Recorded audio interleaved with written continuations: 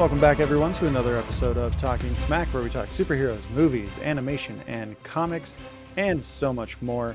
I am your host, Josh Scar, and I am joined this week by Matt. Matt, welcome back. Yeah, thanks for having me. How's it going? It's going quite well because we are joined by another smackhead, one of our favorite people, Beppo. Beppo, welcome back. I'm back. I told you I would be re-emerging as soon as She-Hulk was over. It took forever to wash all the green body paint off me. I had to be game for the finale. So I'm here and I'm back to normal human flesh tone. I'm so sorry. You've emerged from your cave. I've emerged from my Shulky cave. So as you may have guessed with Beppo's presence, we are going to be talking about She-Hulk in its entirety, the Disney Plus Marvel series. It's going to be a good time. Spoilers ahead, and there's going to be some jokes at my name expense, I'm guessing, but that'll come later. Just watch it. If you didn't watch it already, just go watch it. Just watch it. Yeah, and then come back and listen to this, because again, spoiler alert. Very heavy spoilers. Just watch it. Yeah. All right, well, welcome back from watching it. Now Now we're going to do a quick ad break, and we're going to hear from the Movie Wire with Justin Henson. We'll be right back.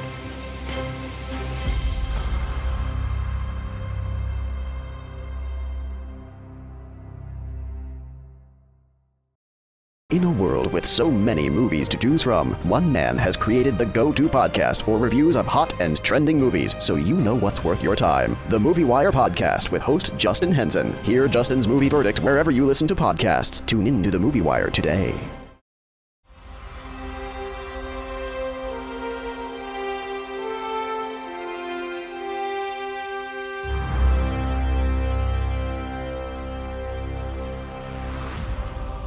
And we're back, and now we are definitely going to be talking about She-Hulk. Yes, I'm bouncing up and down. I know you guys can't see it right now, but I'm bouncing up and down like a child.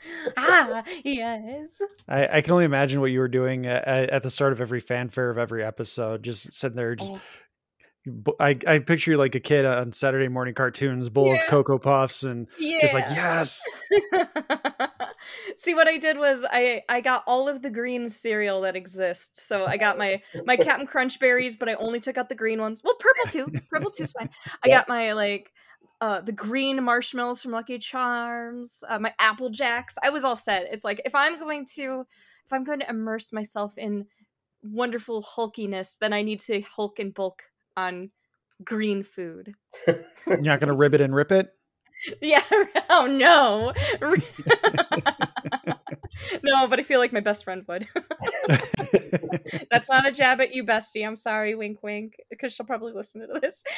You know who you are. What an indictment of this person. This isn't the first time I've thrown her under the bus. It's fine. So instead of doing like a story breakdown or an episode by episode breakdown, I think we're just going to kind of do a general discussion, what we liked, what we didn't like, any episodes that stood out, that sort of thing. And if we want to, we can. Sorry. Yeah. If we want to. Sorry. Yeah. Go ahead, man. Go. I was just going to say, and if we want to, we can go a little more in depth on certain episodes if we have the time. But yes, Matt, feel free to go ahead with the description of the show. If you haven't seen it, she's a Hulk, but a lady, and she's a lawyer. She's living, she's loving, she's laughing, she's learning.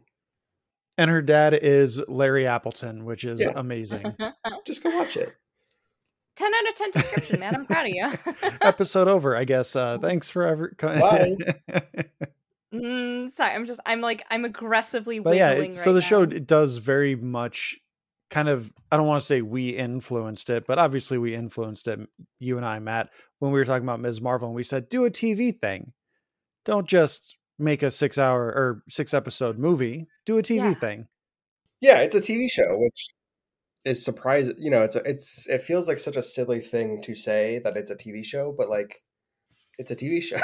Or like, there's an overarching story, but every episode is like, here's a problem that She-Hulk and cast and friends are dealing with, and then odds are it's mostly resolved by the end of the episode, and then next episode we're doing something else.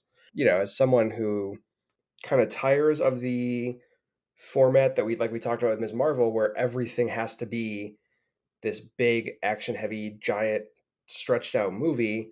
I really appreciated one of these shows being like, yeah, it's a TV show. Treat it like one. Yeah, Beppo, what were your initial impressions? Whew, okay, that's a loaded question. Okay, I know we're not going episode by episode, so I will not do that. But to start off with, episode 1 couldn't have been more perfect for me personally as a fan. I had 2 nitpicks for the entirety of the episode.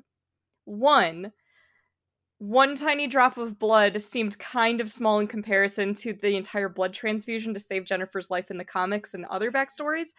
But it has been established in the MCU that Bruce's blood is so toxic, a single blood can put Stan Lee in a coma in a hospital after drinking some sody pop. The other one is when Jen is having her meltdown and she wants to leave Bruce's little secluded area, and she gets into that Jeep and she drives away. For one, Bruce isn't able to hold that car down, and 2, she guns it and it sends him flying. BS! No Hulk would go flying from a Jeep, and if they did, I want that Jeep. Otherwise, the first episode to me was perfect. I watched it like 4 times with all different friends, and I was giddy as heck. For the series overall, I am so happy. Every single episode was either a like or a love, with the exception of maybe one, which was kind of a meh. But pacing-wise, I was really happy about it. Every complaint I saw people give online about... This is my favorite thing with like MCU shows, and I know you guys will get this too. When you're 2 episodes in, they go, well, that doesn't make any sense with the plot. And I'm just like, bitch, there is no plot yet. You've seen... You guys were talking about how these are like long movies instead of TV shows. That's like sitting in a movie for 10 minutes and going, well, this sucks. The plot doesn't make any sense. Like, okay, like, are you gonna watch Inception for 15 minutes and be like, no, I give up, this is too confusing? No, you're gonna sit and stay and watch the entirety of it, and then if it doesn't make sense, that's when you jump online and read forums for people to explain it to you.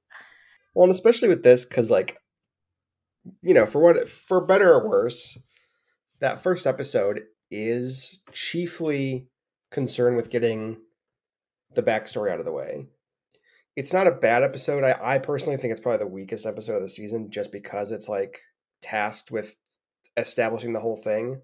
You can tell they don't want to like deal with it throughout the season, so they're just like, first episode, we're gonna knock it out. We're gonna deal with all this stuff. So like by the second episode, you're like, this sucks. I don't like it. That's valid if you're not feeling it, but also like you really have only given it 1 episode to do the thing it's trying to do, because the first episode was all the stuff they don't want to deal with for the rest of the series. Fair enough. See, the first episode I think had a lot more like fun kind of bubbliness to it. Sure. And the fact that they did kind of hit past those points of this is an origin story. That's why, as far as the condensedness of it, of her not needing a full blood transfusion, I'm fine with. It was more or less just kind of like the very first initial watching. I'm like, this isn't accurate to the comic books. I'm so pissed. For me, a lot of people complained after episode 2, and they're like, nothing happened. And I was like, well, yes and no.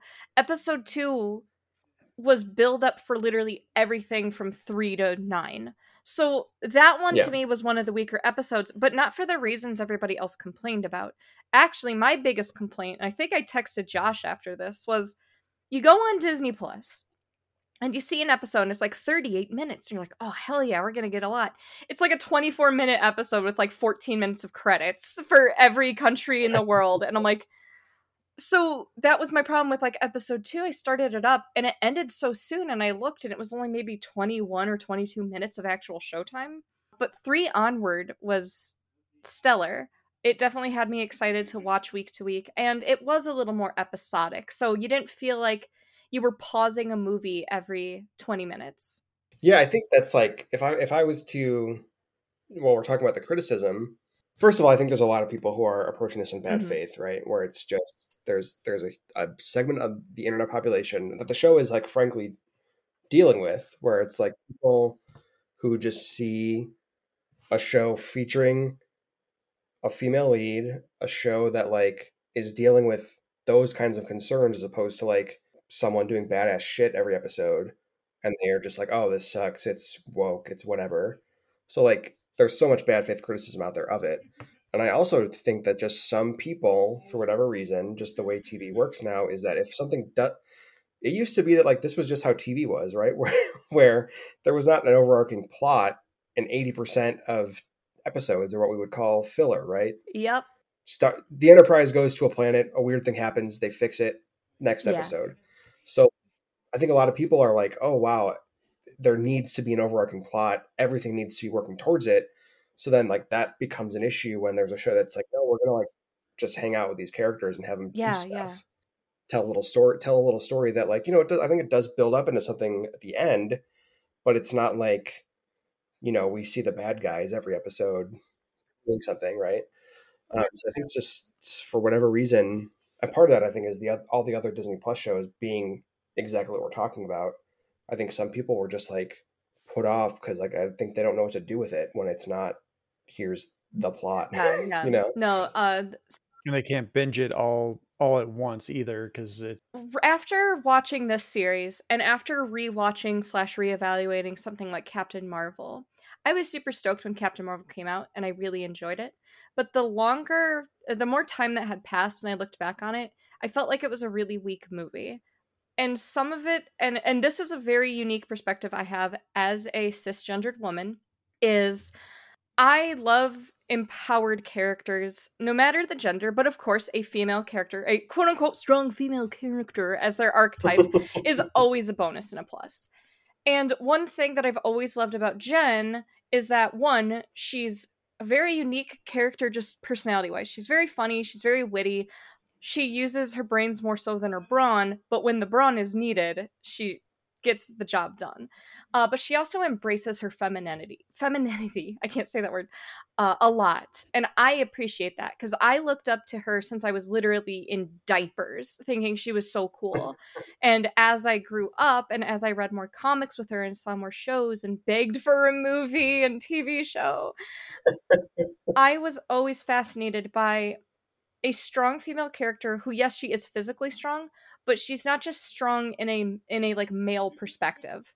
And going back and rewatching Captain Marvel, my biggest criticism of that now is the movie doesn't feel like it's from a female perspective, even if I think it had a female director, just because it was like... It was co-directed, yeah. And it just kind of felt like, well, everybody complains that, oh, you're just taking a male character and slapping boobs on it. It felt like they just took like a Tony Stark and then just put in a girl power montage at the end. To me, there was nothing unique about Captain Marvel in the solo movie that really made me feel like I was empowered. The closest thing to it was when Gwen Stefani, I'm Just a Girl, started playing, and even then I'm like, that's kind of ham-fisted. Come on, I know I'm just a girl. Well, and while we're on this tangent, when I heard that was in the movie, I was like, oh, that's interesting. That'll be like a fun little thing when... it's like a diegetic moment where there's a fight scene. And then it just is not. It's like, it's just a soundtrack. And I was like, I don't dislike this. It was during a battle sequence, like towards the end of the movie. And I remember I was super stoked and clapping in the theater, but then afterwards I was like, wait, that was kind of dumb and like really, really forced. Captain Marvel's an interesting movie because like I totally hear you. And like, obviously I don't have the perspective, right? I'm a cis straight man. When I saw that movie, I did take away some stuff of like, of it being about, there's a whole thing where like, she's got this power that's been, kind of clamped down by like strong men in her life. And like, she overcomes that. So like, I could see some stuff there, but also like, I totally hear what you're saying. And it's tough because like that movie is like it's so tough to criticize just because that was like a flashpoint for like exactly the kind of thing we were talking about, where that was a movie that it's sort of like The Last Jedi, where like, if you say you don't like that movie, that's fine. But enough people have poisoned the well that I'm like, if you say you don't like it, I'm like, have you seen it? Tell me more before No, and I understand that too. But all of the moments in Captain Marvel where there are the flashbacks to her standing up for herself and being told that she was lesser and everything like that, She-Hulk summarized that in one scene. And that's one reason why I love the first episode so much. Is, mind you, I don't remember word for word, but she's sitting there meditating with Bruce, trying to find that Zen again. And she's like, okay, really, I got this. I really need to go. And he's like, no. You got to learn to be in control of your emotions.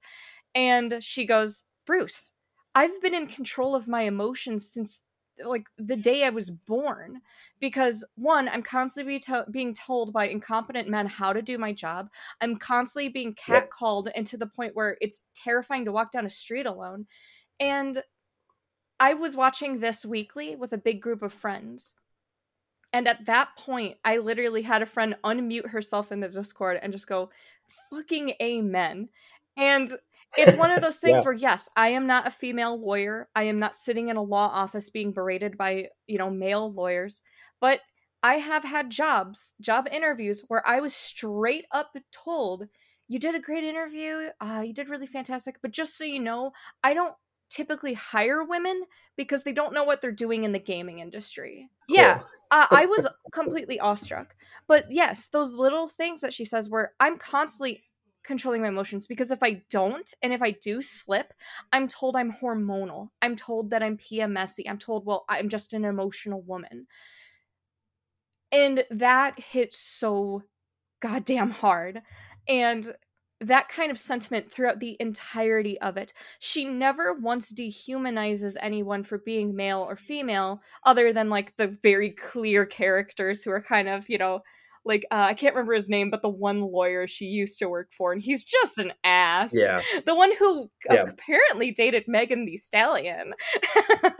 Was that one Pug, or was that the good lawyer? No, Pug is the good one. Okay. It was like the shitty lawyer that she worked with before she works at the law firm she's at for most of the show. Yeah, in the DA's office, yeah. Yes, I'm looking for the name right here. Hold on. Yeah, that's and again, this is not experience I personally can speak to, but I obviously am aware that it happens, and it's one of those things that feels like you can feel that if the writing staff wasn't all women, it was a lot of women, and women directing, where this was going, because it's all about that kind of thing where there's that you mentioned. There's, the threat is basically online trolls, which, like, in the wake of, second time today I'm bringing this up, Gamergate, Comicsgate, just all kinds of a thing where just where being a woman online is unfortunately putting a target on your back, especially if you're someone who's into comics, gaming, sci-fi, whatever. So you can really feel that it's infused with that experience throughout the show, and I think that's really smart. Not going to talk much about it, but recently, this past year, I've gotten into game streaming, and I have been embraced by the community, but also it's terrifying, because I think, what if I slip up once? Then everyone will know who I am. Everyone will be able to find dirt. I haven't had one night stands like Jen has, for example, but who's to say there's not something out there that could come back to haunt me that I don't even know exists? So the ending of episode 8 going into 9, I was legitimately speechless. You know that cold feeling you get in your chest when something just scares you? That's what I had. It hit me, because she spent her whole life being a wallflower and being shy and being kind of nerdy, not in like the over like, oh, comic book nerdy, but like in a not popular girl kind of way. And she gets these powers. She gets to be a beautiful, goddamn beautiful green bombshell, babe. I want her to step on me. And then I want normal 4 foot or 5'4" Jen to cuddle me. It'll be great. That empowerment that she gets when she's She-Hulk, and she's getting all the looks and the attention and the romance. And in the episode where she is suing for the She-Hulk trademark, and they straight up said, like, yeah, I wouldn't really even care about her unless she was a giant green goddess. Yeah. That fucking hurt. I teared up. And I loved the show because I had such good humor. But then all of a sudden it would have that.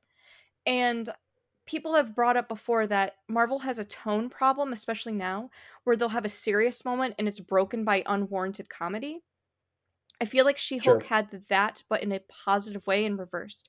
There was nonstop, like, jovial and humor, be it good humor, slightly cringy humor, or in the middle. Like, you know, that's the thing about comedies. There's big ha-has, there's chuckles, and then there's like, that was a miss.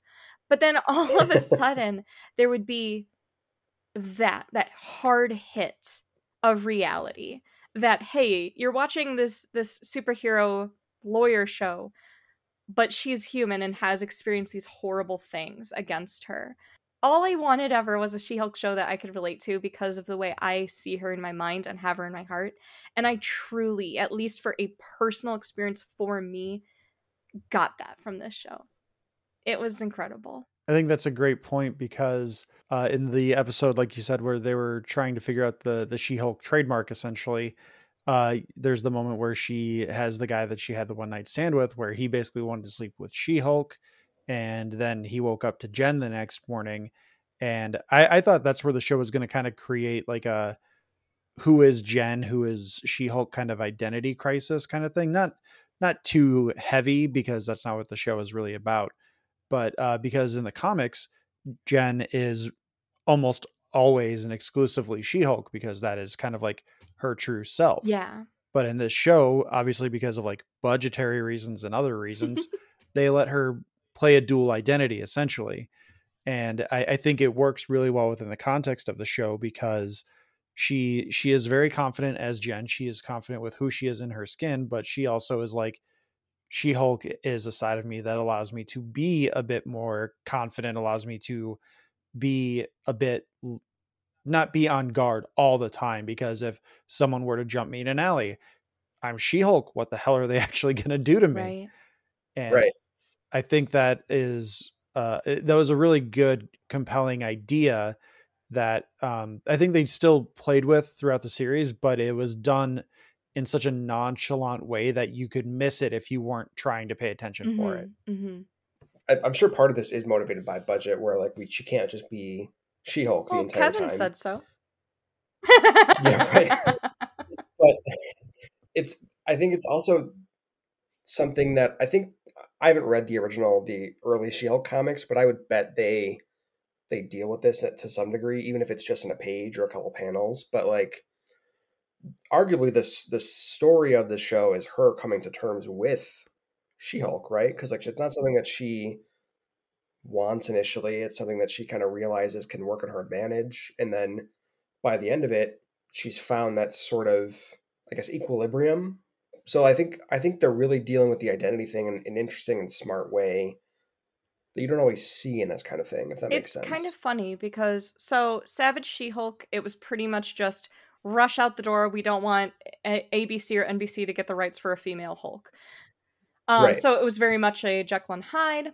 Fun fact, Morbius is the one who helped find the serum to help cure Jen of her actual Savage side, which, where was my Morbius cameo? No, actually, Josh, we were predicting back at the very, very beginning when we were talking about the trailer drop. I was thinking that they would have made a Savage She-Hulk, like a serum to take the savageness away. I thought we were going to get an Amadeus Cho cameo. I thought they were going to bring him in because obviously he becomes the Hulk later on in the comics after Bruce loses his ability and then dies and then isn't dead anymore. And now he's Immortal Hulk, which is a fantastic read, but that's besides the point. We can't get into the Hulk screen door. No. In the 80s run with John Byrne, she was pretty much just a really sassy, comedic bombshell babe.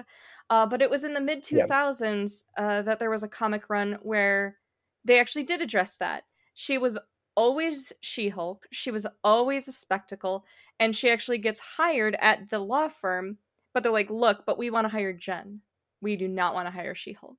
So she actually has to revert back to Jen constantly. And she's like, I'm not comfortable being this person anymore. I don't want to be this person. And it's all about her coming to terms with her normal side. In this one, it was almost the opposite. She's happy being a wallflower. She's happy just being Jennifer Walters. Like, but she's not actually. She wants romance. She wants every girl, no matter how shy you are, you want that moment where you feel pretty. you want to be seen as pretty. And when she reluctantly switches over to She-Hulk because she's told to, she starts realizing like, oh, that's getting me special attention.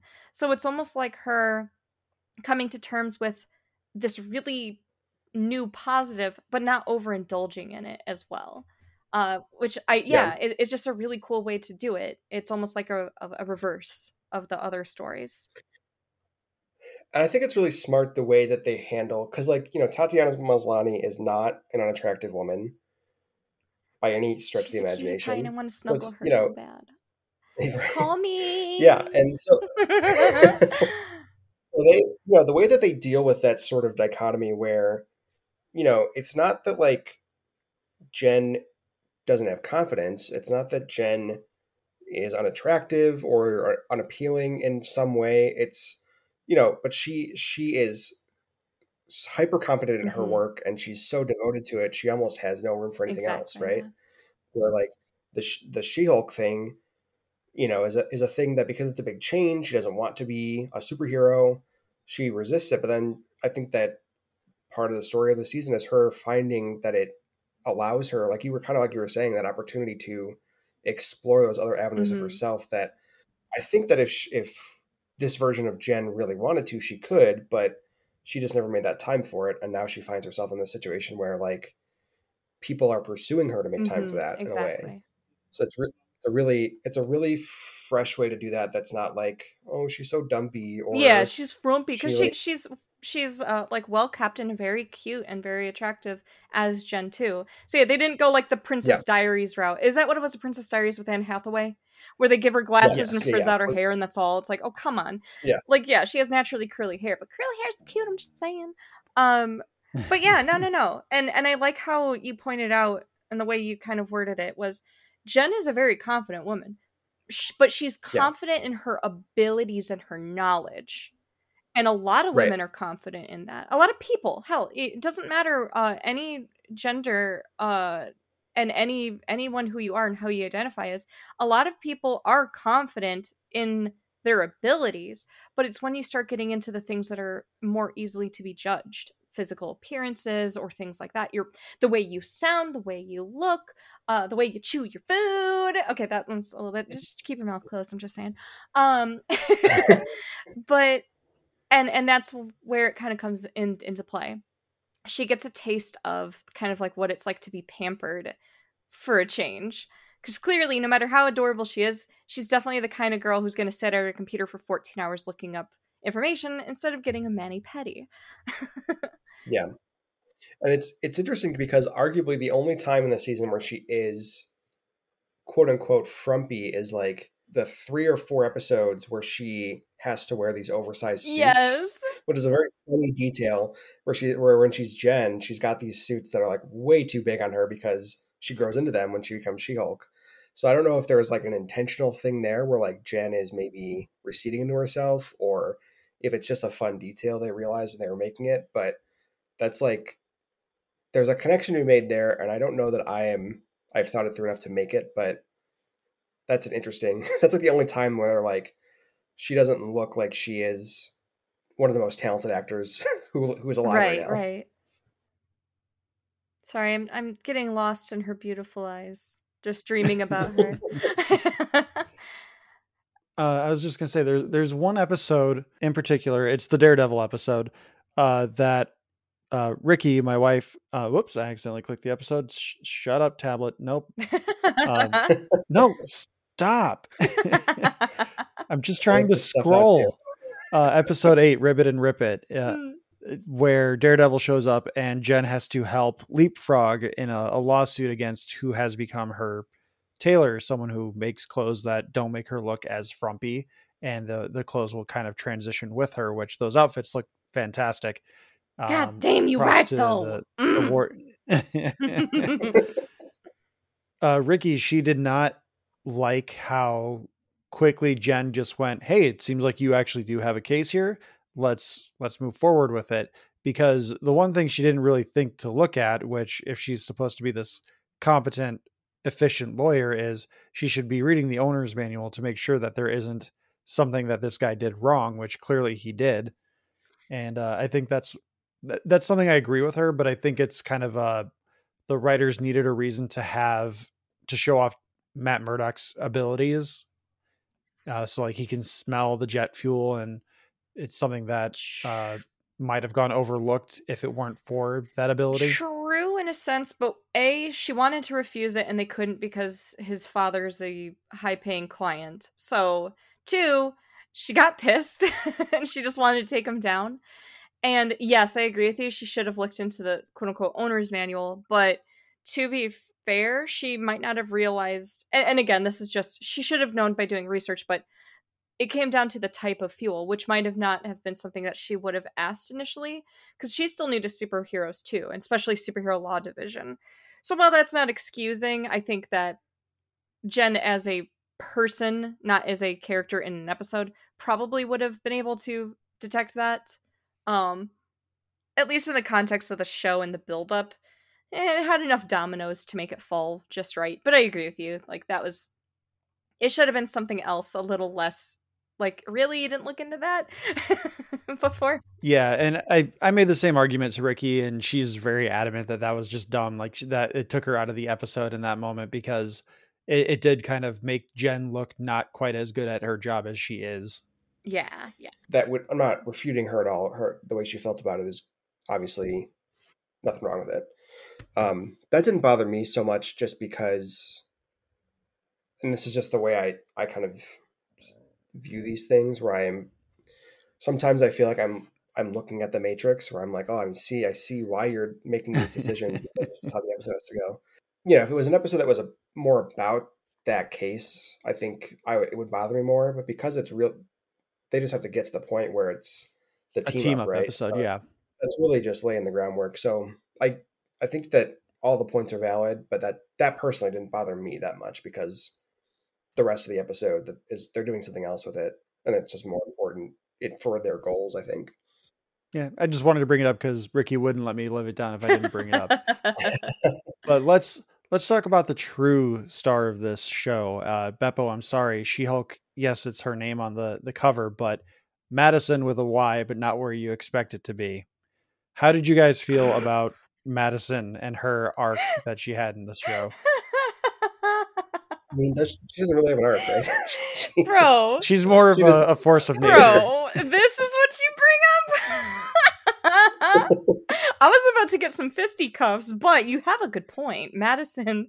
She owned the internet for about 2 weeks. Oh, it was so good. It was so dumb. I'm really glad that Wong has a best friend now. Yeah, I mean, that's a fun character, and that's exactly the kind of thing that, I'm not going to harp on the format too much, but it's hard to imagine that kind of thing where this character who shows up in a couple episodes, even Wong, who was only in 2 or 3 of these episodes, it's hard to imagine that in a show that is so hyper focused on the plot in the same way that like most of the other hour-long drama shows have been. So it's just that's the kind of thing that I love about this show, is that by embracing the format, it allows itself to be able to do that kind of thing. We're like, oh, what if we just had a fun party girl show up, and she's kind of a stereotypical party girl, but she's not like a character we're writing down to. We're not making fun of her too much. Not just that, but they kind of take archetypes throughout the entire series and make fun of them. So it's like no one is a single punching bag, but everyone is poked fun at in an equal opportunity kind of way. Sure. So I like that, because it would be so easy for certain people on the internet just to be like, oh, this show's just a bunch of man haters. And it's like, no. Men are made fun of, women are made fun of, but men are also propped up to be funny and intelligent, and women are propped up to be funny and intelligent. So it's like, it pokes fun at both sides. So anybody who keeps calling this like woke comedy doesn't understand a word that they're saying. Just saying. Well, I mean, it's woke comedy in the sense that to them, woke means there's a woman in it. Fair, very fair. I mean, hell, the last episode especially literally just takes... That's what's so funny, is that I guarantee you, I've been avoiding spoilers, right? Because I had to wait till today to watch it.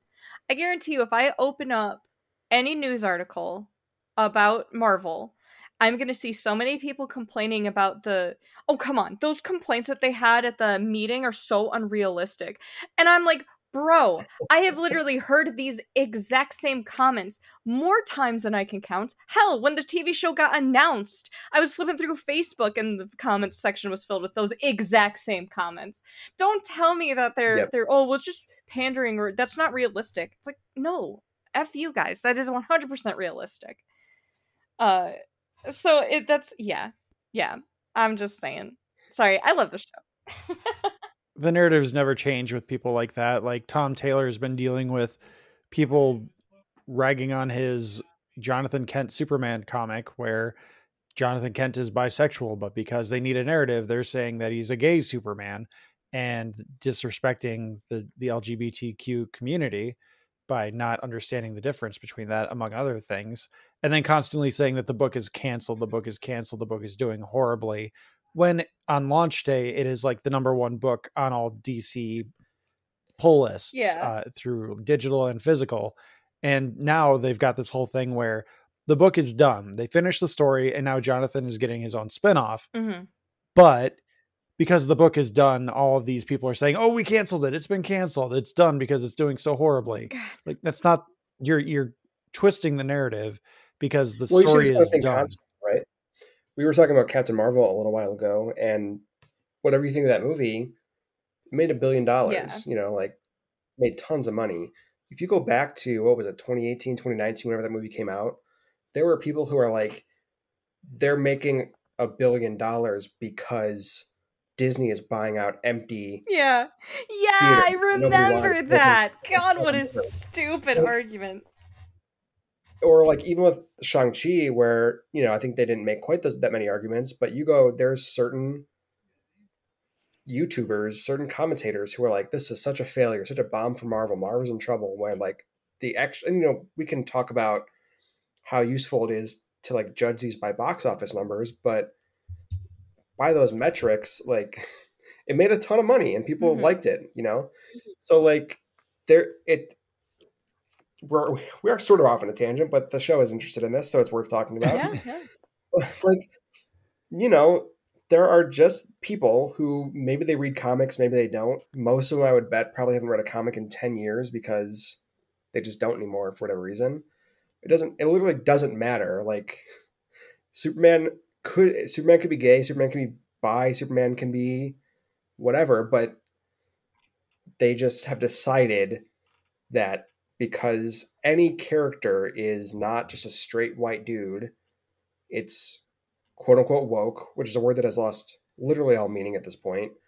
And therefore that means it's only pandering to people on those grounds and has no value whatsoever. Like they just live in a different reality. It's like, it's bonkers to watch their arguments because it doesn't matter what Tom Taylor says. Like Tom Taylor could show up with, I'm not even someone who particularly thinks that John Kent Superman book is great, right? Like it's fine, but it's not like blowing me away. But he could show data every day and they'll come back and be like, well, yeah, but it ended because we don't understand the difference between a book ending and it being canceled. Right. It's because he's gay and he kissed a pink-haired boy. Oh my God. Yeah. And I'm the first person to cringe at forced I brought it up before, and again, I am only speaking for myself. I'm not going to speak for any other female identifying persons out there, but I cringe very hard at forced girl power stuff. To me, it feels extremely pandering and like not genuine. And I remember I had a friend kind of not chew me out. We had a discussion, but it was when the Wonder Woman trailer first dropped. And there was a part like, oh, and what are you to him? Oh, I'm his secretary. What does that mean? Oh, it means I do these things for him and I do this. Oh, so you're a slave. Oh, yeah, I like that. That made me roll my eyes so hard because I'm just like, I see what they're doing, but that didn't hit for me. It felt just like, get it? Haha, girl power. And it was kind of the same in Captain Marvel. I love the idea of whenever you are being discriminated against or persecuted for who you are and you're constantly being knocked down, to stand up and overcome that is incredible. But the scene of her constantly at every age literally standing up while a choir of angels sings in the background, I'm just sitting here like, come on. This is the cheesiest, most pandering thing. You have an incredible message and you're ruining it with just like being so ham-fisted. This is my own personal take. I will not speak for anyone else who feels extremely empowered by those moments. I have a couple friends who are very moved by those moments. But for me, that's how I take it in. It feels forced. So a lot of people that always complain about, oh, it's all woke and it's full of stuff. I hate that. But I feel like I have a nose when I feel like it's very pandery. Again, it felt very natural in the show. And it's another reason why, sure. And I get it, I'm going in with a She-Hulk bias. But actually, because I'm such a big She-Hulk fan, I will be even more critical when they F something up. Because I don't want them to trash on my character. I don't want them to fail at an adaptation. And it was incredible for me. It was... I loved it. Sorry, tangent aside, I love it. No, yeah, and I think to that tangent, I think it's tough because there's a very fine line, right? Where like there's a reason that the strong female character is like a joke trope now, yeah. Right? Because for a long time, there's this sense that like the thing that makes a woman character cool and empowered is for her to do all the things that the male character does. Yep. Except probably wearing like a metal bikini. Yeah. You know? So like, yes. And that's because a lot of this stuff is written by like usually honestly white men who have a sense of like maybe what they should be doing but are fumbling through it, right? So like I don't know. I think that's where you can kind of feel the naturalness from She-Hulk because you can get the sense that even, like I said, even if they're not only women in that room, they're the ones who are like setting the stage and like pushing the narrative. Yes, exactly. And you know, it's possible to be performative with that kind of thing. Like, you know, people who complain about woke comics or whatever the fuck, they don't give a shit. Mm-mm. But sometimes you see that kind of thing where it is like you can tell somebody is trying good-heartedly to push something, but they don't really know what they're doing. So it comes off really clunky. It does more harm than good. So like, unfortunately, yeah, there can be a nugget of truth in that thing, but like it's never the thing that they're talking about, right? They're only ever talking about character who fits this identity definition exists, therefore woke, therefore bad, you know. Anyway, I know I'm off on a tangent to your tangent. That's what I do best. All I'm saying is, right. That's why Josh doesn't want me on anymore. He's like, God damn, I have to do like 7 hours of editing just to get Beppo to get to a point. You know, you have an open invitation. I know it. It's a fine line. It's easy for two things that would look the same, one to feel genuine and one not, depending on the approach and who's the one who's deploying that stuff. It comes, you know, is all I'm for me, a perfect, like, I guess example is comedy, stand-up comic. Let's say Matt and Josh go up and you guys are an open mic night at a comedy club. You have the exact same set, exact same jokes. Get me canceled. Yes. Exact same set, exact same jokes. But let's say, and I promise I'm not picking on anyone, I'm just picking one or the other. Let's just say Josh does it and no one laughs in the crowd. Let's say Matt comes up, does the exact same thing, and everyone's hooping and hollering. Sometimes you can have the exact same jokes, the exact same punchlines, but it all comes down to delivery. That's why some people, no matter how good your material is, if you're not charismatic and you can't pull it off, then you're just not going to be a successful comedian comic, not cartoon drawing comic. Right. But it's the same thing for like, especially in a big corporation thing like Disney and Marvel. There's that fine line of it feeling sincere and a fine line of it feeling, well, just throw in this trope. The girls will be happy because she's wearing a pretty dress and she flexes. Okay, moving on. Yeah, pink washing or rainbow washing. And The movie itself, oh my god, the show itself felt very genuine. And just like with my anecdotes and saying this is purely my point of view, it felt like that some of the beats, the character beats that happened in the show, weren't purely a trope. It felt like it was one of the writers saying, hey, look, this has happened to me. And I realized I might be a minority in that, even amongst women, but this happened to me and it's very real. Yeah. And they looked at it and said, you know what? Not everyone experiences that, but that's still valid as hell. So they would include that. Yeah. It's also what helps to make Jennifer and some of the other characters in it feel more real and more human. Speaking of side characters, the other two, I can't remember their names, her bestie and the other male lawyer in the law firm, they were fantastic side characters and I loved them.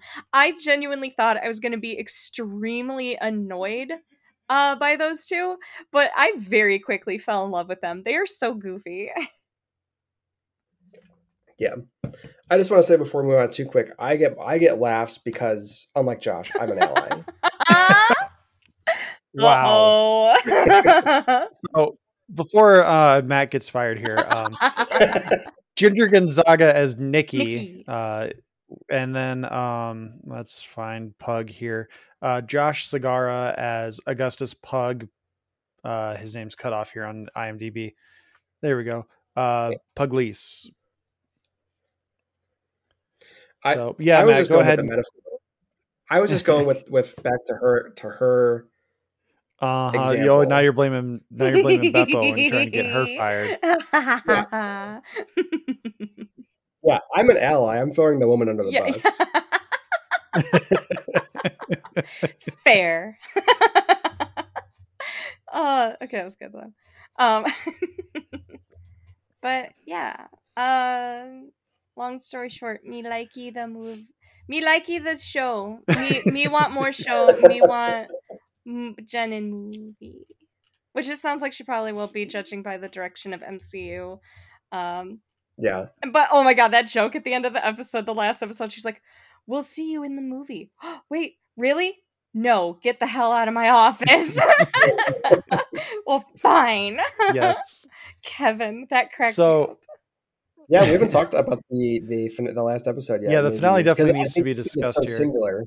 Yeah, so I was gonna ask, what did you guys think of when the quote unquote main villain was revealed, and were you surprised or were you expecting someone else? We're talking about the main villain in terms of the little nebbish dork. Yeah, the Zuckerberg tech bro that for most of the season we see him like trying to cozy up to Jen to no effect. I guess I didn't think much of it, mostly because in my read he was sort of beside the point, but in terms of like that aspect of the show, it's like the most obvious choice in the world in retrospect, where it wasn't something where I was like, oh, the guy who's running the internet site is the guy that she's seen before, but it's like, oh, obviously that's him, because who else would it be? The way that they do the complete heel turn ending of the fact that Jen points it out, be like, really? This is like the shittiest writing I've ever seen. This is following every trope. And they're like, well, yeah, but it's fine. It's just a TV show. So the fact that it is such a shitty reveal, and the fact that they bring it up that was intentional because of the fourth wall breaking, I thought was brilliant. I think that was a good subversion. Yeah. As far as in the universe before that, like watching the show, I was just like, yeah, I mean, makes sense. It wasn't a jaw-dropping thing. It wasn't like the Spider-Man Homecoming, the reveal of the villain towards the end of the movie. No, it wasn't. It wasn't Liz. Liz's... Was it? Yeah. Her dad. Yeah, Liz. Yeah, Liz Allen's like dad, when Peter's going to pick up Liz for prom or homecoming. I mean, it's not that my jaw hit the floor for that, because I was not suspecting that. Yeah. It makes sense, and I should have seen it coming, but they did such a good job at not doing that kind of reveal and keeping it so hidden, like unimportant in the background. But it is. But when she actually breaks Disney Plus as a whole and jumps around and goes to the behind the scenes, I think that was a perfect way to end a show that felt like it was falsely building up to some sort of huge, like, oh, well, what is going to happen now? Because what was it, episode 2 or 3? They were trying to get her blood, and it never came up ever again. So I was like, oh, they're going to rush trying to get that. And yep, sure enough, they rushed. And then they stopped and went, guys, you rushed this shit. Yeah, but I mean, it's not like you're Iron Man or something. So we just kind of came up with everything. And she's like, no, fuck you. I'm writing my own show. Kevin. So it was a blast. I will say, though, I got kind of sad when I saw Emil going up for talking, but then as he was talking for his seminar, I could tell he didn't know what the hell was going on. Yeah, they just rented out his resort or whatever. Yeah, he was just pitching his resort, his spa or whatever, in his book of haikus. I love that. He didn't have any ulterior motives of like defacing Jen or anything like that. But yeah, I will say that rat bastard Josh,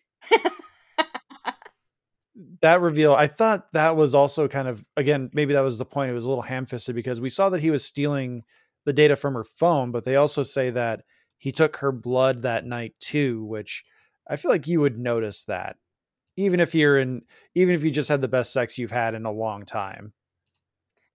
She's passed out.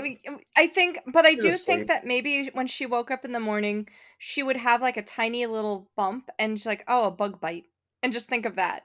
Yeah. But I think because I was waiting the entire season to see when they would successfully get her blood. And when it was showing that he was taking all of the data off of her phone, but not a single thing leading towards the blood, that's where I got confused too. And actually, even a line of, I think a line when she was complaining about that, and be like, really? He's injecting mutated blood into him to create another Hulk? Besides, when did he get my blood? I never saw when he got my blood. Well, we forgot to write that scene in, but it's kind of assumed. No, it's not. You know what I mean? Like, they did a good job pointing out the flaws and making them intentional flaws, but something like that, they never once showed, at least as to what I can recall, with them getting her blood successfully. Yeah, I think that's probably my biggest gripe towards the whole thing. I know the internet got Mephisto'd again because after the Wrecking Crew showed up in, I think, episode 2 or 3, people thought like, oh, the leader's coming back. This is where we're getting the leader. And nope, they got Ralph Bonard. And that's what I thought too. I thought he was going to be, especially with like the organization name. What was it? I can't say it. Intelligentsia. Yeah, and I was thinking, oh, okay, we're getting a big brain boy, and we didn't. So, but I thought it was going to be a twist, and Blonsky was going to end up turning heel, and because they announced the Thunderbolts lineup, and you have all the super soldiers, Ghost, and then like nothing else. So it's like you need a heavier hitter, and Abomination would make sense. So maybe they're holding out on that until after this. But I mean, William Hurt had passed away, and we're hearing that Harrison Ford might be coming in for at least 2 movies to do the Thunderbolt Ross role, which I have my opinions on, which I don't like it, but that's just me. I'm sure Harrison Ford will do fine. He'll get paid enough money to sit through some really bad press tours to be like, so what lured you to Thunderbolt Ross? Is it the opportunity to become Red Hulk? And I can just see Harrison Ford going, money. I don't fucking know what you're talking about. Yeah, what the hell are you talking about? I did it for money. But the thing about that finale that I think is so, I think I said something on Twitter like it's too bad that the MCU is over because She-Hulk obliterated it. Because like, you know, all the entire thing, and there's a degree to which, you know, sometimes a thing will do a thing and then have a character be like, wow, that's hacky, or wow, what a trope, or wow, how shitty are the writers. And that's sort of feels like it's supposed to be a patch on the writers realizing, oh, this sucks. Yeah, it's hanging a lantern. It still sucks. You just hung a lantern on it.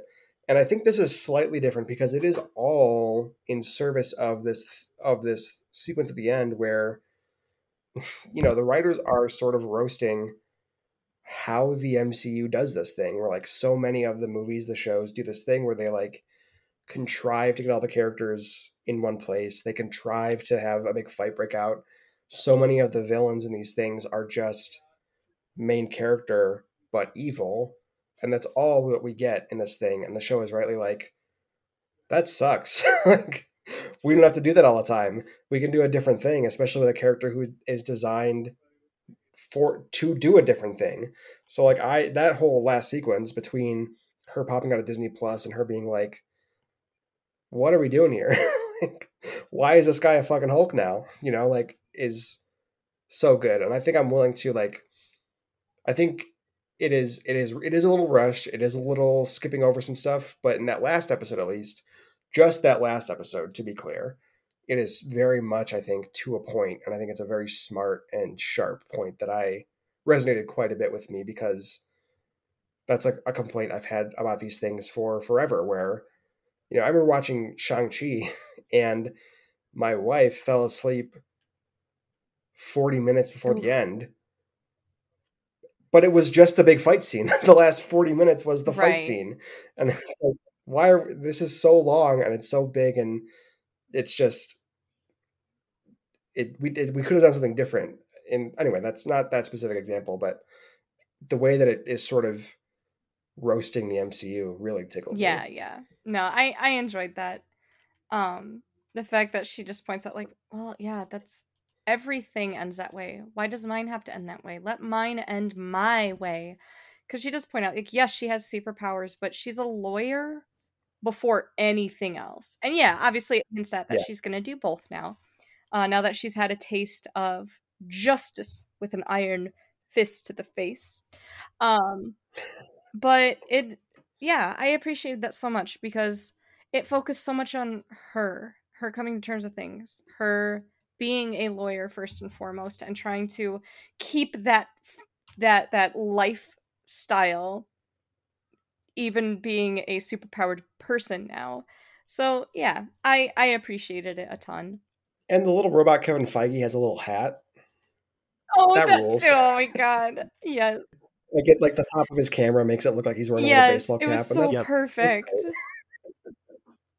Yeah, and I love Tatiana Maslany's delivery in that moment too, where she just starts nerding out, like, "Ooh, when are we getting the X-Men?" And she does a little thumbs up really quick to the camera and puts it back down. Yeah, she's like, I got you guys. I got you, fam.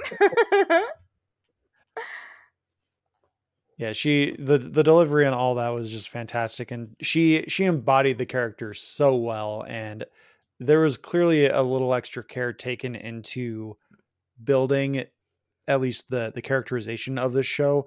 Like, I know going into it, the CGI looked rough in the trailers, and there are moments where it does look rough, but the show is so damn charming that it does not matter. Yeah. Yeah, and Tatiana Maslany is great. If you've never seen Orphan Black, which is a show where she plays 5 clones who all have completely different personalities, like, it's a masterclass. Like, she should be the biggest star in the world based on talent alone. Right. And like, shows like this, she doesn't get to show that range as much, but like, it's there. Like, she's like phenomenal, and I love her. With how many big names Marvel hires, especially for cameo roles, where I'm like, I don't see... Now, mind you, I love Jeff Goldblum, but I did not see character in the MCU. I saw Jeff Goldblum. And it's like that for a lot of people. I think the fact that she is a fantastic actress, but on the grander scale of things, she's a little bit of an unknown. She's less of an unknown and more of a hidden gem. And... her playing... People have asked me literally for decades, who would you pick to play She-Hulk? I literally have never had an answer, because I can't picture anyone playing Jen. When they announced her, and I remembered her from Orphan Black, and when the first trailer... And I was just like, okay, cool. And then the first trailer dropped. And of course, then throughout the first episode and stuff, I'm not seeing an actress. I'm seeing Jennifer Walters. She does Jen's personality and goes with the show so flawlessly that I feel like it was probably supernatural for her. If she ever did an interview and said this was the easiest gig I've ever had because it was just so charming, I would believe her. And I don't think it's easy because she phoned it in. I think it would just be easy because she latched on to that character so well. And I mean, she got to twerk around with Hell Megan Thee yeah. Stallion. I too. love how people bitched about that. It's like, bro, I can't twerk, but if I met Megan Thee Stallion, who I'm not even a fan of, you bet your bippy I'd be twerking in that law office too. She'd be laughing at me. Be like, girl, you got a pancake ass. I'd be like, yeah, but it flops all the same. And not to get back on the tangent we were on several times, but like, it's so funny that is the thing that in some parts of the internet is emblematic of the show. Like, you think like that's what the show is to some people, because these shitheads see like one thing that confirms what they think about the show already, and they're like, that's the entire show. Yep. So it's like you said, it's a 3-second thing, and you see people are like, I can't believe that they've ruined She-Hulk with this. I know. Gag. With this thing that the She-Hulk comic would totally do if they could really show off twerking in the comic. Right. Yeah. I'm like, please, have you ever, clearly they have never been to a girls' night party, be it in someone's house, at the club, at the bar. You have the whitest, nerdiest girls trying to twerk because you're just drunk and having fun, or just having a good time. Seeing Jen twerking with Megan Thee Stallion in her office is not the strangest thing that would ever happen. I'm just saying. Yeah, of course these guys have never been to a girls' night, because the operative word there is girls. I don't think half of them have ever really been around a girl, but that's just a low-hanging fruit kind of joke. That's just a low-hanging dig. But yeah. Yeah, I'm an old man, so I don't really know who Megan Thee Stallion is. So that reference kind of went over my head, but like, you get enough of her character of who she is in that episode, because you have the elf who is able to shapeshift and portray her a little bit, and then you have the moment where she's sitting in the audience in the court and she's just got her fan going. Yeah, I'm not a fan of she does that little like bah. That's what she's famous for, is bah. I mean, all you need to know is that she's a rap star. That's it. And she's very dramatic, which you can see in like her clothing and her hairstyles and her makeup and stuff like that. So of course you're gonna fucking twerk with Megan Thee Stallion. Like I said, I'm not even a Megan Thee Stallion fan, but I'd be twerking with Megan all day, every day. And embarrassing myself along the way. Thank you very much. So before we go, we would be remiss to not talk about Jamila Jamil's Titania. Beppo, I'll let you take the lead on this one again as the She-Hulk expert. Oh gosh. All right. So Titania is just, she's just a character. Like as far as in the comics go, like she's definitely like a C-tier villain. She's kind of She-Hulk's one occurring villain that's not a big overall Hulk family, like the leader, for example. And I mean, it's pretty much, she's just, she has a case of, well, kind of like how Emil was in the first Hulk movie, where it's like, she's stronger than me, I need to be better. So I mean, when they said Titania, sorry, not Tatiana.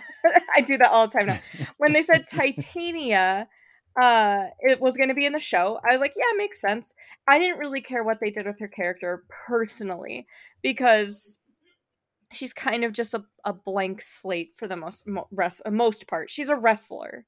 That's pretty much it. Yeah. She's a wrestler. She's kind of a jobber, where she can like show up. She fights She-Hulk a lot, but she can like show up anytime you need a big buff person. She could show up and fight the Fantastic Four. My biggest gripe with the way that she was in the show, I loved that she was this like internet beauty guru, just like spoiled child kind of character. Clearly an entrepreneur, but like these YouTube beauty gurus who really don't care about anything else but themselves. So she had that kind of attitude. She was just trying to spite everyone, and she just wanted to be a dick to Jen. That worked. But I think it was just bizarre that in the first episode, she burst through the courtroom for no reason, showing off her superpowers.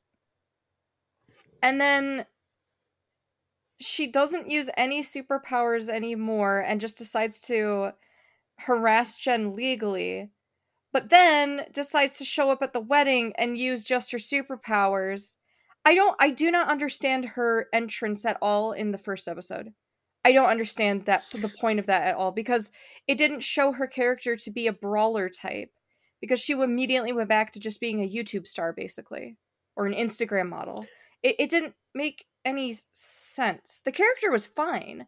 I just don't understand the flip-flopping. It didn't work for me. It was bizarre. There was a motivation missing, yeah. I think that they do. I think they sort of staple on a thing in an episode later by way of explanation, but I don't disagree. And that's the thing I think I get at with. I think that first episode is maybe the weakest one, where like they need sort of something resembling a fight scene at the end of the episode, partially to hit that beat and also to transition to the thing that the show's going to be about, which is going to be her getting a new job, right? And like also the conflict between She-Hulk, the Hulk side, and the Jen side to a certain degree. So it is a thing where it's like, oh, we need a thing to happen here, and maybe we haven't figured it out yet, and we know Titania's in it, so what if she just bursts into the courtroom and causes a fight that ruins Jen's career or whatever? Right, but yeah, like why was she there though? If I remember correctly, and I'd have to go back and watch to find out, I think there's like a newscast in the background of an episode after that says she was on trial or like had been brought in for something and broke out and escaped that way. Well, but then she wouldn't be just doing things all willy-nilly and doing a new makeup line. I think that's just how they explained it. Yeah, I don't even remember an explanation. I'd have to go back and rewatch everything and keep my ears open for it, because that's where I'm confused. Because obviously it's Jen's big case. She's trying to win the case. It would have made more sense if I don't know. It would have made more sense if like it was her company being sued. Maybe it was and I just missed it. Or it was a completely other character that she hired as like a bodyguard breakthrough. And then later on, it's revealed that she also has super strength later in the fight throughout the season. If she had just been a normal beauty guru, and then it was revealed she was also superhuman, because they don't even touch on that either. The fact that she has strength. And I get it, because the whole thing is, well, more and more superhuman people are popping up, so that's why we need a special law firm, but just nothing. There was nothing there. I was super confused. Otherwise, I liked her portrayal. I liked the actress. I just don't think that she had a point being there half the time. Yeah, I think there was an explanation, but I think it was blink and you miss it. So I think it's on like a newscast in the background or something that if you're like focus on something else, you're gonna miss it. But Josh, you were trying to say something. Sorry. So while we're on the subject of Titania's first reveal in the series, did you guys see Jamila Jamil's Twitter account where she thanked the directors and producers for the opportunity to, pardon my language here, get punched in the vag? I did not see that, but that is incredible. No. She did. She got oof, and let me tell you, that is not pleasant. Well, so the take that they show in the episode is she gets punched in like the gut or the chest or something, but Jamila Jamil thought it would be funnier if she got punched in the crotch, the lower abdominal crotch region. So they did a take where she got punched down there, and it just didn't quite work with what they were going for, so they cut it. But she has footage of them doing like the wire work. Aww. So if you scour her Twitter feed or her Instagram, you'll find awesome. It. I'll have to look that up. She was very grateful for at least the opportunity to get punched in the crotch by She-Hulk. I mean, same though. I'm sorry. I'm just gonna sit over here being thirsty. Something I do appreciate about that though is like she's a little inconsistent throughout the season, and she's like an antagonist for a couple episodes, but aside from the way that they like sort of haphazardly throw everyone in at the end before the like sort of reboot question happens, I really appreciate that they're not doing a thing where they're like, oh, we have to like settle their arc or whatever, because she's just like someone, they just don't like each other, and that's fine. It doesn't have to be like a big grand thing, right? Where like they have these confrontations, and it doesn't come to like this head because they're not arch rivals. They just fucking hate each other. Oh yeah, no, and that's super valid. Yeah, it's great that they leave her there to just show up or not again. Yeah. No, I was fine. I know people were kind of angry that they made her like, why is she a beauty guru instead of like, you know, a this and that? It's like, because it works for that kind of cattiness. The whole entire point of Titania, or Titania. God, I can't. Yeah, you're right. The whole point of her, at least kind of as an overall thing, is she's just a thorn in Jen's side.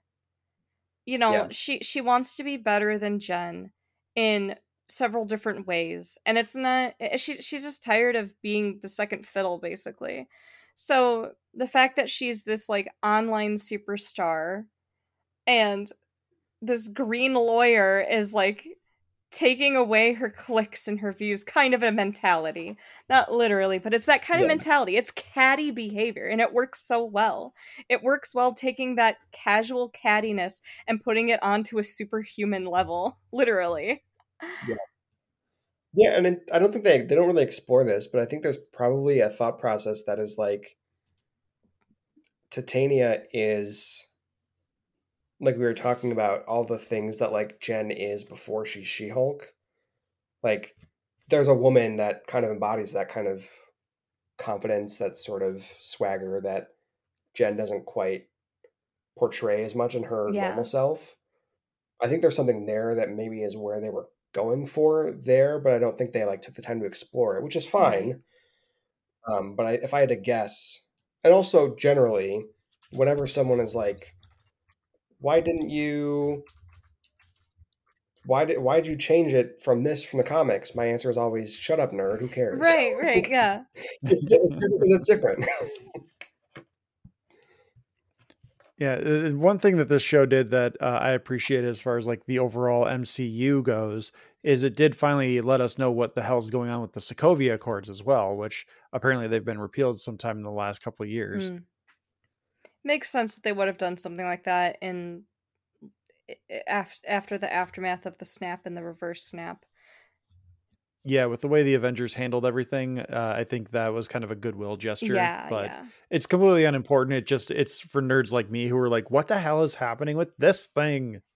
They took about as much care explaining how all that happened as they did in the actual comics when Civil War ended. Yeah. Which is to say, by very the little. way, Josh, we didn't talk about your cameo at the end of the final episode. God damn it, I was hoping we'd get through without that.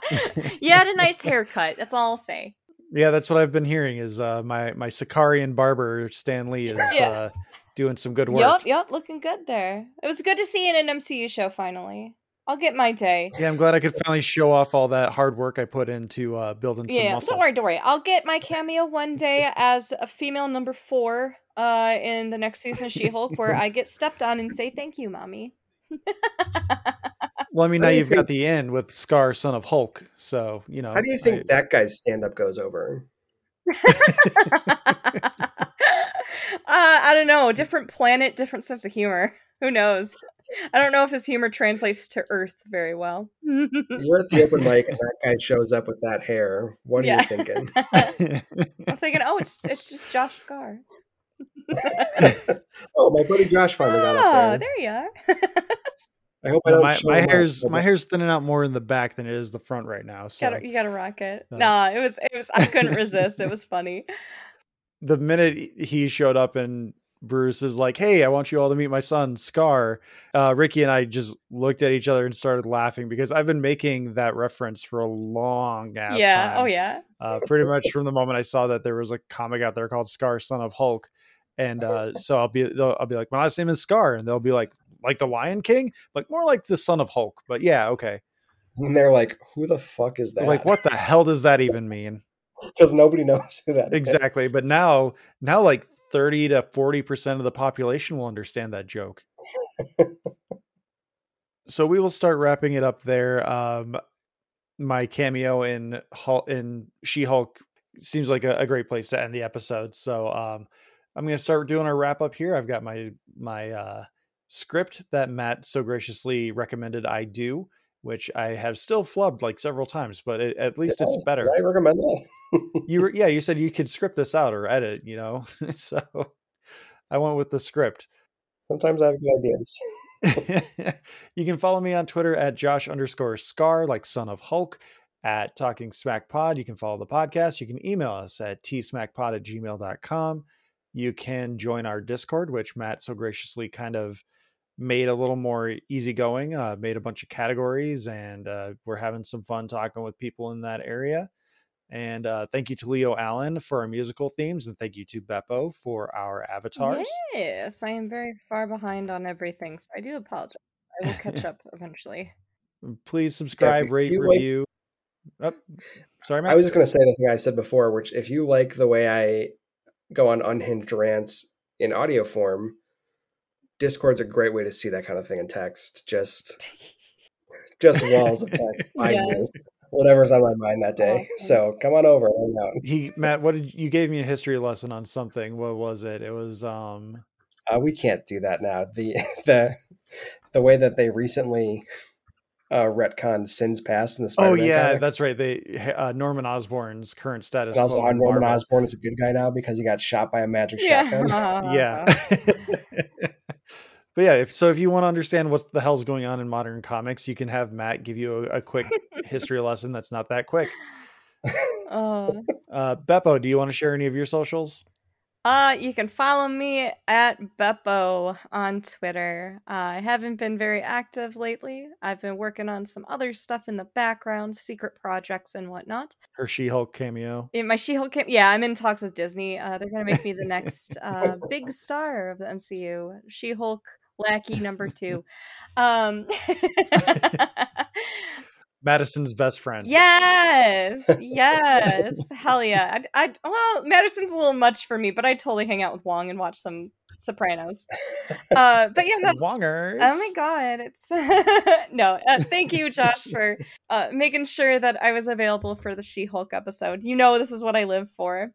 Anything to do with my Shulky. Yes, there's no way we were doing this one without you. Yeah, I think it would be sacrilegious to whatever religion involves She-Hulk. To not have me as like the patron saint and apostle of She-Hulk lore. Well, again, Matt, thank you for coming on as always. We appreciate your time. Yeah, always happy to be here. If you need to follow me, just look to the sky and listen for the join the Discord or go outside and just listen to the whisper of the wind. Hell yeah. You'll hear my hot takes. And again, please like, subscribe, comment, review, whatever podcatcher you listen to, please subscribe and rate. And it helps us out a lot, moves us up the ladder of other Talking Smacks, because there's one that is still above us that is a sports one. And God damn it, let's beat the sports. I like sports, but... You love sports. But I mean, not everyone... What the S stood for sports. Yes, sports ball, my favorite. Yeah, they don't even use it cleverly as like an acronym. They just didn't want to have the K on there. Whereas we at least make it work. So, just give us the review and the subscribe for cleverness. All right. Well, thanks again, everyone, for listening, and take care. Bye. Just watch it. Just watch She-Hulk. Just watch it.